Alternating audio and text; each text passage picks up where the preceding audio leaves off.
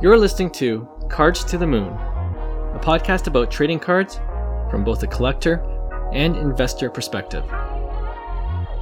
We hope you'll stick around for the ride as we take a deep dive into the state of the hobby, share some hot takes, hopefully some useful advice, and fun stories along the way. Hey, welcome back to Cards to the Moon. This is episode 176, and it is your Friday edition of the pod. My name is Clark from 5cardguys.com and 5cardguys on Instagram. With me co-hosting as usual is Hyung of Integrity Sports Card. And John is away again this week for this episode, but he will be back with us next week. All right, off the top today, I recently posted on my IG account. I don't know if you saw Hyung, but I posted on the 5 Card Guys IG account as well as our podcast account, which is at Cards to the Moon, all one word. So please follow us there for some additional hobby content. But what I posted was the first 5 sales of the MLB debut patch 1/1 autograph cards that we've talked about on the pod, that everyone's talking about these days. And those sales have ranged from $2,000 being the low cost mark for Braden Bristro to $4,600, which is the high value as of this recording for Johnny Brito. Okay, so last year's rookies that played for the first time in 2023. So what do you think? My question to you is, what do you think of these initial sales, and do you see them holding value over time? Usually we expect them to go down, but this is a special case. I'm going to make an argument for that. The MLB debut patch, if it becomes a big thing, this is the inaugural year for the patch. So what do you think? I think 95% of all the values will tank. That's what I really think. All right. And it's all dependent on the maybe even more, like 99%. It all depends on the 1% on how well they become and perform, right? Because you could have this whole class pan out to be nobody. True. Right? So if that's the case, then I'm sorry, but it's not looking good, right? It's like an IPO of a stock where, you got the hype by day 2, it's retracted 50%, and, by the end of it, it's irrelevant, right? So that's the way I kind of see these MLB debuts. I love them. Don't get me wrong. I was waiting for something like this, but this is the problem with initial hype. Artificial inflation of value. So it's like we use that as a $2,000 buffer. We're saying that MLB debut cards are no cheaper than the one-of-ones, are no cheaper than the $2,000 sale that happened. But in reality, it's like, are you going to pay $2,000 for that? I could name 50 other cards that I'd rather have than that particular, I wouldn't say no name, but like it's someone not like a Volpe or a Jordan Walker, right? And that's the only issue I have with these, is that there's a lot of hype around them. So I think it'll be definitely a cool collector piece. And I get it. The argument on the other side is this is the greatest, thing. Where else can you get a piece of history? That's given. Like, we're only saying that if we had a Derek Jeter 1/1 top debut, but you're going to have to wait 20 years for that to actually be like, wow, this is the Anthony Volpe, given that Volpe has that kind of career. And that's even debatable, right? So it's tough for me to commit to this. I love the card as a hobby perspective of the scarcity, the rarity, the looks of it, the whole idea I love. I just don't think the artificial values are necessarily true value, we'll say. So yeah, that's kind of like my take on that. I love how quick you are to respond. 95% are going to tank in value. Sorry, man. That's what I feel. It's like, it's funny because I agree with you. Like, the only chance you're going to make money off this is if you get one of those lower end prospects that go off. Right? Because you're certainly not going to get your money. Well, I shouldn't say certainly not, but the Volpe is already at 150K, right? Yeah, which is the manufactured value that we're talking about. And the Jordan Walker, which would be number 2 probably, is 100K, right? And so, and it's a bounty. So the who's giving that out? David Adams? I can't remember. I'm not sure with the debut. who the bounty was. Yeah. So yeah, it's not even going to go to like a lone collector, right? It's going to be owned by a breaker or a store. I can't remember who, but yeah. So there, in that you're not going to get your ROI as a collector, but David 2000 Adams. It's David Adams for that one, right? Yeah, okay. So you're hoping to pull essentially one or buy it as a single of one of these cards at 2000. Like that's hefty for a prospect, right? And I do think the card looks really nice, and I hope this is an annual thing, and maybe over time it'll become a big thing. And right. I think there's so much hype because it's the inaugural year that I think you got to be careful. Right. Okay, so that being said, I had just thought of a question based on what we talked about in our last episode, right? Jackson Chourio, his MLB debut patch, like a real top prospect. I'm not saying Volpe isn't. I'm not saying Walker isn't. But like some guy like Chourio that already has hype. His Bowman Chromes are inflated because of the hype. $150K bounty, you pull it. Are you selling it? I'm selling it for sure. Okay. Not even a question. Chourio, the guy you really like. Chourio. His MLB debut patch, you just said $150,000, not even like $50,000. $150,000 sold to David Adams. How about if it was $50K? $50K. Oh man, it's a lot. It's still a lot of money. I mean, I might take the risk there just because that card might be worth more. Like, that might be $100,000 card. Who knows, right? So it's like, for me, I could still sell it for 50. I feel, right, where there'd be enough buyers, right? And think about it. If Acuna had a 1-of-1 debut, how much would that be worth today? Oh, geez. Well, his Superfractor Bowman Chrome only sold for $450,000. Okay, that's good perspective. Yeah. So just put it out there. Do you value Bowman Chrome Superfractors higher than a rookie debut patch? Right.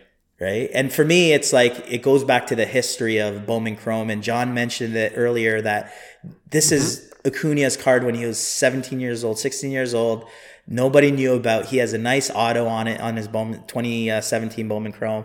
So it's like that has a lot more history and story behind it than the 1-of-1 debut patch, right? So yeah, I'm not completely sold. Like I said, I love the card, I love the idea. I just don't necessarily agree with the hyped up values. So no, if 150K was on the table, I'm selling Jackson Chourio. Sorry. Okay. For the record, I'm selling at 50K too. So I'll take the money and run. And we did, or John did that as a pick one in a previous episode, and I put that on Instagram. I cut it up so that it was a reel, and some of the comments that I've got from that reel, the majority are choosing Superfractor over MLB debut. So there you go. That's kind of small sample size. That's kind of the feeling amongst the baseball card collectors out there. Don't disagree. Okay. All right. I think I mentioned this in the last episode as well, but I did buy a hobby box of Topps Chrome Update. I was a sucker for the bounty. Nice. What I didn't pull an MLB debut patch, but I did pull a Oswaldo Cabrera refractor auto number to $4.99. Yeah, that's a nice card. Wrong Yankee. I was hoping for the Volpe. Yeah. But things could have been worse, like I said in our friend sports card chat group. All right. So for our Friday topic today, I thought it would be fun to ask you, Hyung, about your baseball stories and the players you've met along the way, including the unicorn himself, Shohei Ohtani. If you're a loyal listener to the pod, you'll have heard bits and pieces of Hyung's story, playing in the system himself, and what that experience was like. And I personally always like hearing about some of the players Hyung competed against and got to see up close when some were just teenagers, getting insight in how they were as a much younger player. And of course, several of them are now in the bigs. So if you don't mind, Hyung, I wonder if you can just touch upon a few of those players. And then I'm curious if you have any of their cards, bringing it back to the hobby standpoint, and what you think their full potential is, having seen them at a much younger age. So so for I guess for those that don't know, I was fortunate enough to have a baseball background. I played professional baseball, minor league baseball, and then I was playing up until 2013 in just organized kind of like a semi-pro professional league. So I played like 13 years between college, pro baseball, and during that time I got asked to coach the 18 under national team for Canada. I was a player on the 18U national team back in 1999 and 2000. So 2010 I started coaching that team, and I've been doing it for 12 years. So I got to see a lot of players that we played international baseball, and one of them, one of my first world championships, where we actually won a silver medal. We lost to the Team USA in the gold medal game that year, but we opened up against a young Shohei Ohtani. So he was, I remember his scouting report was like 97 to 99 with a 91 mile an hour split, and then a really good slider. So, our kids are, and the crazy part about that Team Japan was he was actually not their best pitcher. There was a guy, and you guys might know him because he's in the big leagues right now, Shintaro Fujinami. He was kind of like the favorite in terms of the pitching side. Ohtani was a two-way player, so he could always hit. But Fujinami was kind of like the hyped prospect, which he was the first pick overall in the Japanese league, and I believe Ohtani was too.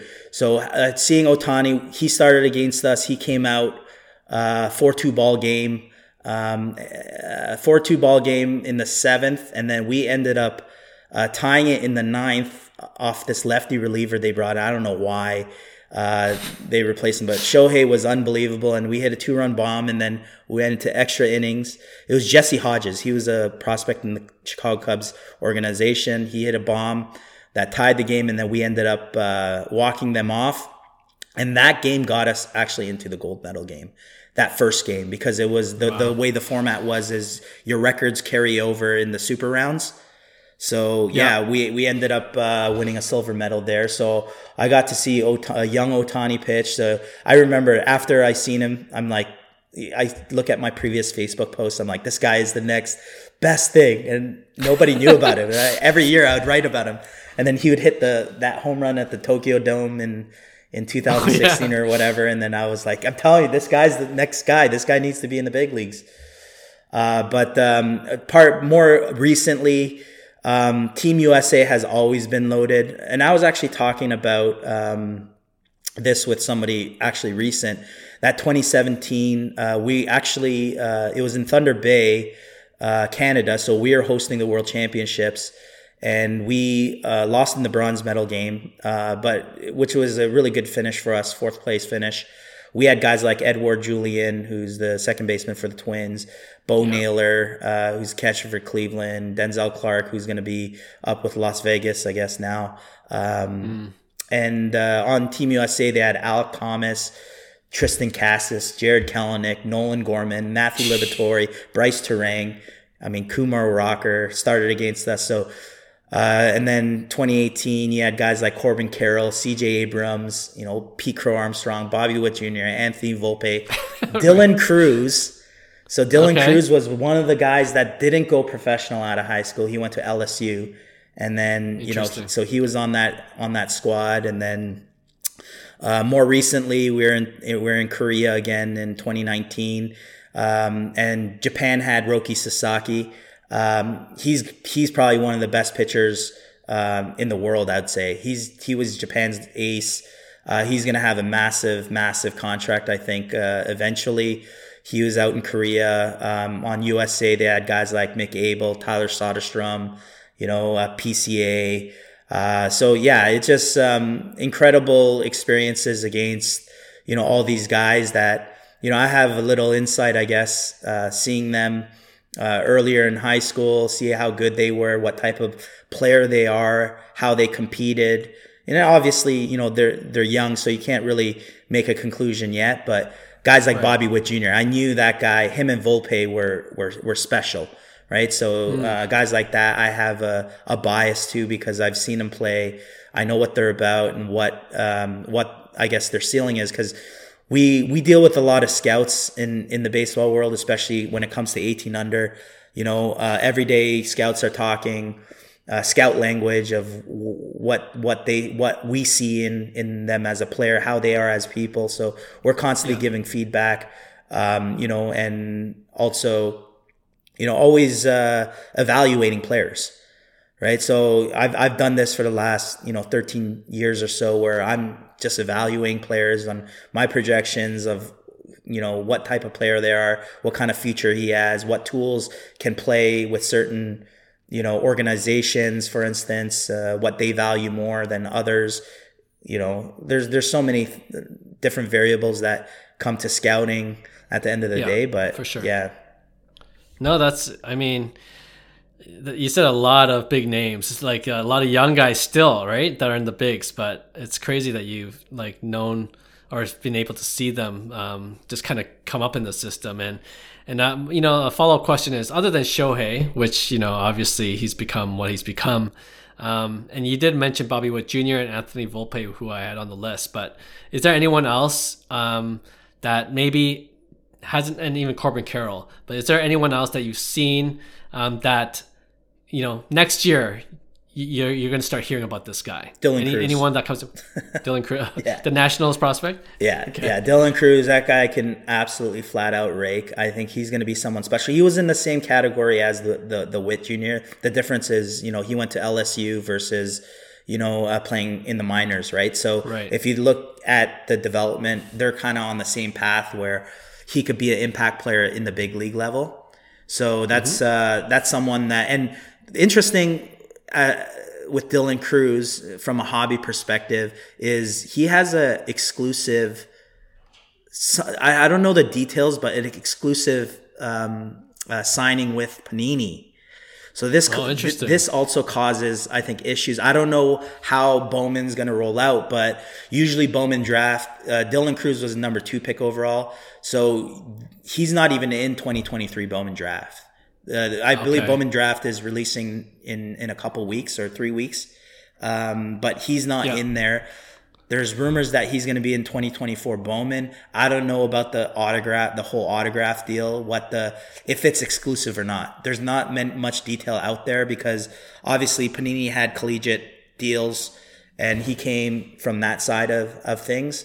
So it's going to be interesting to see from a hobby perspective what the chase is with Dylan Cruz in terms of Bowman Chrome. I didn't know that. Yeah, I did a quick eBay search and all I could find is his 2022 Panini USA Stars and Stripes. Yes, well, he was this year's draft. So all of the 2023 draft guys like Max Clark, Paul Skeens, Wyatt Langford, they're going to be in Bowman draft this year, which is a really good class. If Dylan Cruz was on it, then it would be even more crazier. But I think the way Bowman does the allocation is they take like the number 1 and 3 pick overall and put them in the 2023 Bowman draft, and then they take the number 2 and 4 or 2 and 5 or whatever it is and put them in the 2024 Bowman so that there's an even distribution of prospects. Okay, I see. Having seen some of these guys, do you look for their rookie auto cards early? Before, and you know what, it is hard.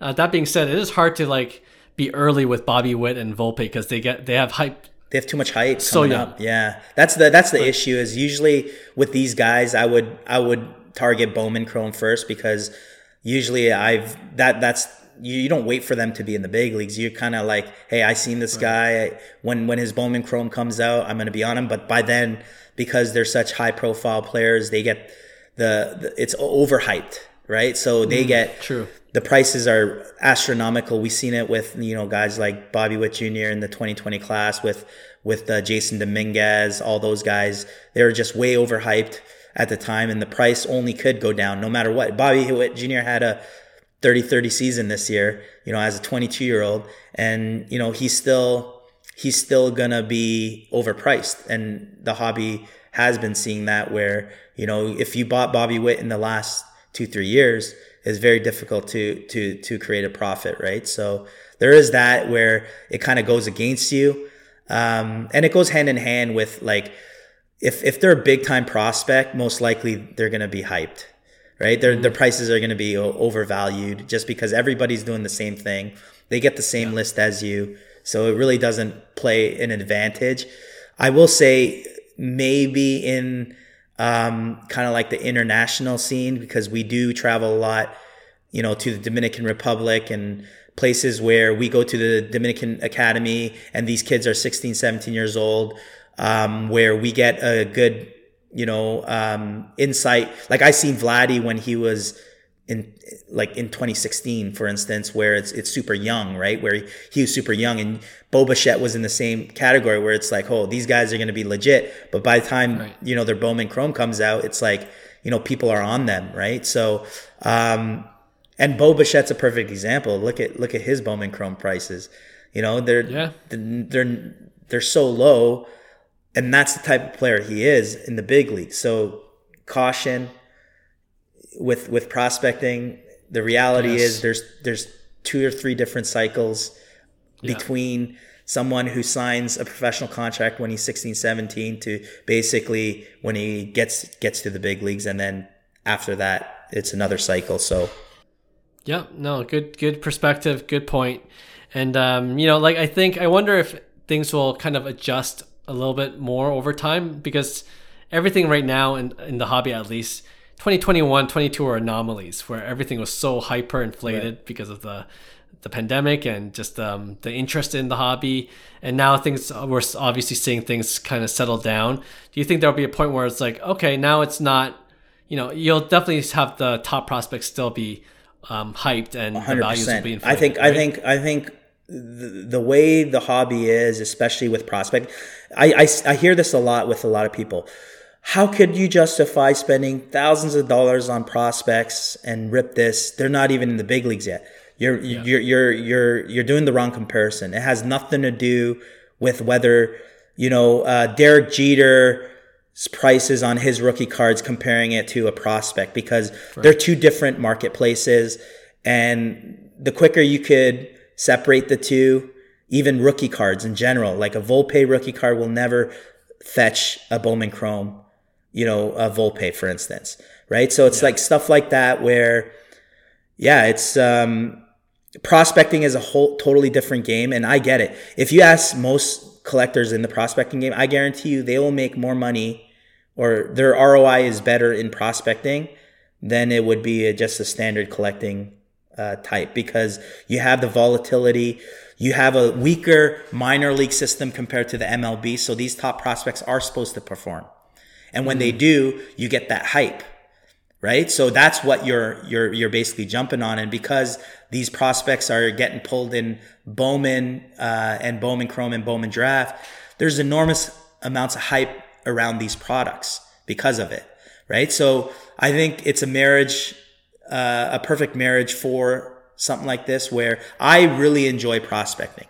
I enjoy watching minor leaguers excel through what they're supposed to do. I enjoy, you know, people that are in Bowman that have no business playing, and then all of a sudden, you know, you buy in for cheap, and then they become a huge prospect, and then your ability to make, you know, ROI on, you know, no-name people that end up, you know, cracking the list or end up making the big leagues. There's a lot of opportunity, right? So I think if there was no Bowman Chrome in the hobby, it wouldn't be as fun. Like, this is what makes the baseball hobby fun, right? So, I love every bit of the way baseball is, and you're right, it doesn't make sense. If we were to say, okay, you got to cash out on every single card you have right now, of course, it doesn't make sense. Right. But that's the whole point of a marketplace. The marketplace will exist next year and the year after that. And there's cycles where these volatility happens, right? So it's like using a macro logic, you know, in a 20-year cycle and trying to implement it into, you know, months, a marketplace that's, you know, going by months, right? So. Yeah, I hear you. I love how this conversation turned into Bowman Chrome prospecting and from your personal experience in baseball, but I love it because that's what got me back into the hobby. Bowman Chrome prospects and just guessing. And like I've given up on like the top 5 prospects, like buying their cards, because as we just mentioned multiple times in this show, it's going to be inflated. So I know I'm not going to get a good ROI, or it's risky at least, right? So I always like to look, my strategy, always like to look at 10 to 15, that ranking, because I feel like, they're obviously top 15 prospect and they can make the jump. If they make the jump, then usually their cards are more reasonably priced for who they are as prospects. Right. And like if I look at 10 to 15 right now, I'll list them out to you and you're going to hear names where like, wow, these are like good prospects and a lot cheaper than guys like Jackson Holliday, Jackson Churio, Paul Skeens, Dylan Cruz, and Ethan Salas, who are the top 5. Right? So you compare that top 5 to 10 to 15, which is 10, Jordan Lawler, 11, Marcelo Mayer, 12, Pete Crow Armstrong, 13, Wyatt Langford, and 14, Colton Cowser. You know what I mean? Like these are top. And I was just like, for fun, looked at Pete Crow Armstrong's Bowman Chrome 2020 Bowman Chrome first auto. His blue PSA 10 is going for $9.99. Yeah. Imagine a blue Jackson Holiday. No chance. You're playing thousands. Yeah. Right. So if you want, it's risky, but it's fun to play because you can make these short-term flips 100%. In season on these lower. I don't want to say lower end prospects, but out of the top 10 even. Where you're like, PCA. Yeah, I could see him totally make the jump. Yeah, and I think the way. And this was probably accidental. It's just the way the marketplace is like, I like the top 10. I like that they're overpriced because think if we're out there, ripping Bowman draft now and you spend, $500 on a box and you get a Jackson Holiday, like orange or red. Right. Like you're like, thank God there's a top 100 prospect and a top 10, like, because that's your cash out where you're basically taking the profit and then, playing that game, right? So there is both sides to it where, if you're buying singles or, you're probably doing what you're doing where you're strategically buying in on guys that you think can crack that top 10 list and maybe they're not there yet. And on the flip side where if you're ripping, you're banking on hitting a top 10 prospect because, the ROI is pretty good, right? So. Mm-hmm. Yeah, absolutely. All right, I'm going to bring this back to our original conversation of your experience playing with a lot of well-known baseball players. And, I wanted to save this guy for last because I believe you probably know him better than the ones we just mentioned. His name is Joey Votto, fellow Canadian, social media personality now, MLB veteran, of course. And we don't know where he's going to play next. It's definitely not the Reds. But what can you say about Mr. Votto? And, we talked about this in our last episode. Do you think Votto can eventually make it into the Hall of Fame? I believe Joey Votto is a Hall of Famer, yes. I believe that he might not be like the first ballot, but I think he deserves it. I think in his peak, he's kind of... I would say Juan Soto is more like Joey Votto than anybody, because if you look at plate discipline, the on base percentage, the his awareness OBP. Of strike zone, exactly. I would say even Votto is probably I wouldn't even say a better hitter, like in terms of a true hitter, because Soto is that good. But yeah, a 300 hitter career, you're gonna see 20 to 30 home runs a year. 100 plus RBIs on a season, and Votto as a player, honestly, the craziest thing, he was drafted as a catcher. And so I've known Votto since, I want to say 1998. He got cut from the Ontario youth team. So we have, it would be equivalent to the state team in US. So we had Team Ontario where, he wasn't even, he got cut from that. Junior national team, he wasn't there. Rich Harden and Joey Votto didn't make it. Joey Votto was selected in the second round as a catcher. Okay, nobody was on this guy except for this guy, Bob Smythe, the local Etobicoke guy. He was scouting for the Cincinnati Reds, and basically took Votto in second round. And at that time, I think it was 2002 or 2001, he signed. they call it slot money. At the time, like slot money for second round is $1 million plus now. But I think Votto signed for maybe $300K, $400K. So it's a very cheap sign in the second round, but nobody even had him in the probably top 5 rounds. But here's Cincinnati catching or signing him as a catcher. So I remember Votto. I didn't get close with Votto until he started playing minor league baseball because we were both local kids. We knew about each other regardless because of the small community in baseball here. And he was a good player. He can hit, but he thought he was a better catcher than he was. Right? That was I think his downfall is like he would not move from that position. And Votto was basically, I got really close to him when we started playing minor league baseball because I was playing on Wisconsin. So I was playing for the Timber Rattlers, Appleton, Wisconsin Timber Rattlers in the Midwest League. So it would be low A. I don't know if they're high A now, but I think they're high A. And he played in Dayton. Dayton is the best place to play. Especially in minor league baseball and A-ball, you don't get the environment with thousands of people. You're usually playing in an empty stadium, traveling hours and hours. Sure. And the bus trips sucked. So I got really close with Votto because we were the only Canadian kids. So we would drive 14 hours or 12 hours to Dayton from Appleton, Wisconsin. We'd take our bus and then we'd hang out because he would take me around in Dayton. So we started getting closer there. And then when we were back home in Toronto, we had trained in the off season. And then we both basically made Team Canada in 2005. We were playing in Amsterdam, in Holland, for the World Championship. So that's when he started getting really, really good, where he was putting up numbers in the minors. And I remember we were playing against Team Korea and Votto hit 2 bombs off of Team Korea. One, it was an Oppo bomb, and he pulled one like 420 feet. And the manager was like, "Who is this guy?" Like and on the spot, he was in the minor leagues. They offered him a massive, massive deal where they're like, "Come play in Korea." And Votto was so sure of himself. Like this guy, if there was someone with confidence, man, Joey Votto had it. He just like shrugged it off. Like if you got a like $300K offer to play in Korea and you're just like, man, I'm going to make that in like a day, So it's like, that was the type of mindset Joey Votto had. And this guy, I'm telling you, most guys will say he is the weirdest dude on the planet. And this was back then. Remember, he's very different now. I think he's coming out of his shell now but he's always had that personality.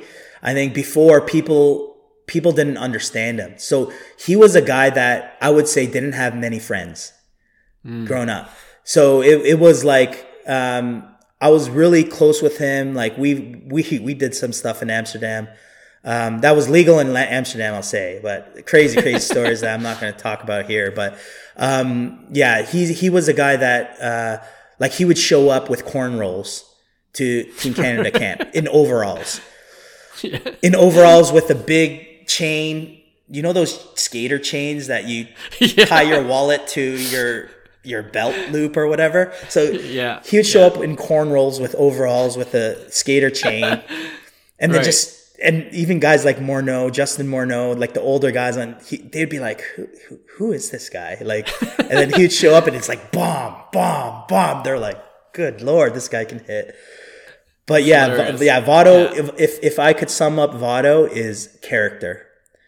He's such a character, and you see it now. It's starting to come out. That's who he is. That's who he always was. You know. And I remember when he signed that big contract, he'd be like, "Yeah, I'm in Fort Lauderdale. I'm going to like Jay-Z and Beyonce's party or some stupid stuff like that." Where I'm just like, "What the heck?" Like he's just living life here. So Votto's a special character. I hope that he ends up in the Hall of Fame. He totally deserves it. But yeah, he was one of my closest buddies when I was playing minor league baseball for sure. Love that story. I love it. And definitely Votto's a character. And if he's not a lock for Hall of Fame, he's definitely a lock for future broadcaster. I think he's already once he's retired from the game of baseball, he's Yeah, he's. I'm sure we'll have many offers from different TV organizations to come join their broadcast team.